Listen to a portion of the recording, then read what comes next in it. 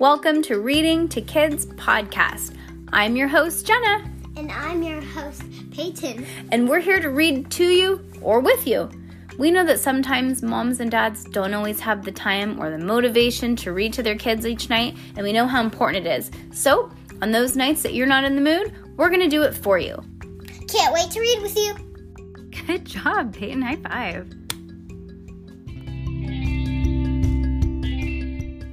I wanted to give a shout out to my friend Quincy because she was on, I gave her a postcard to my podcast, and she went online and went on my podcast, and I want to shout her out because she listened to my podcast. Quincy! Woo! You rock! Anything else?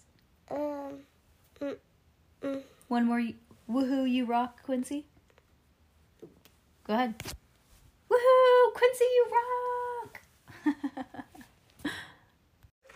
Okay, welcome to our Roald Dolls series on Reading to Kids podcast. And we are reading, what are we reading, Pay? What are we reading? Charlie and the Chocolate Factory, right? She's having a hard time waking up, huh, girl? Okay, chapter 9. Okay, you got to pay attention, okay? Okay. Grandpa Joe takes a gamble. The next day, when Charlie came home from school and went to see his grandparents, he found only Grandpa Joe was awake. The other three were snoring loudly.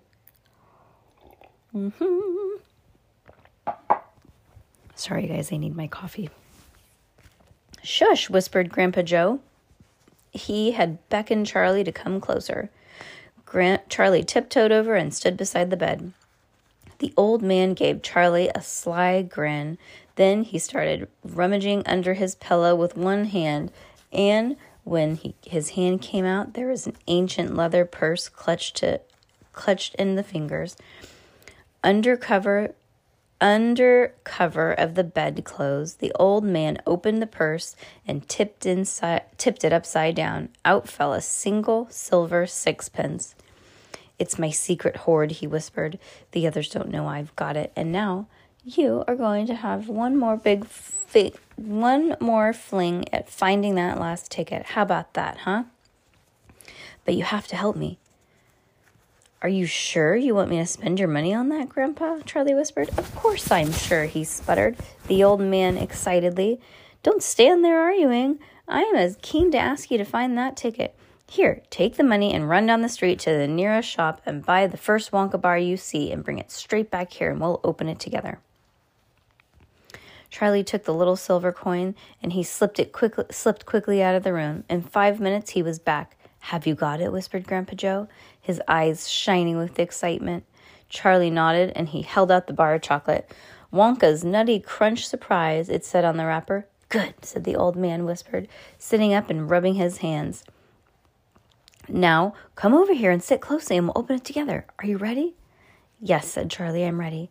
"All right, you tear off the first bit." "No," Charlie said, "you paid for it. You do it all."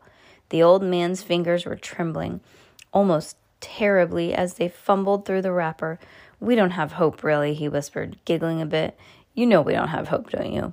"Yeah," said Charlie, "I know that." They looked at each other and both started giggling nervously.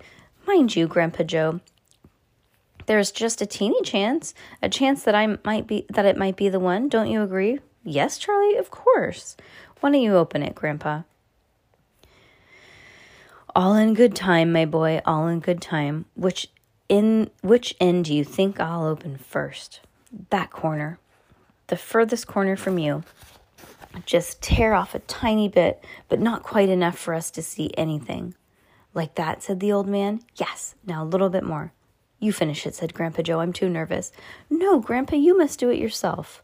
"Very well, then. Here goes." He tore off the wrapper. They both stared at what lay underneath that bar of chocolate.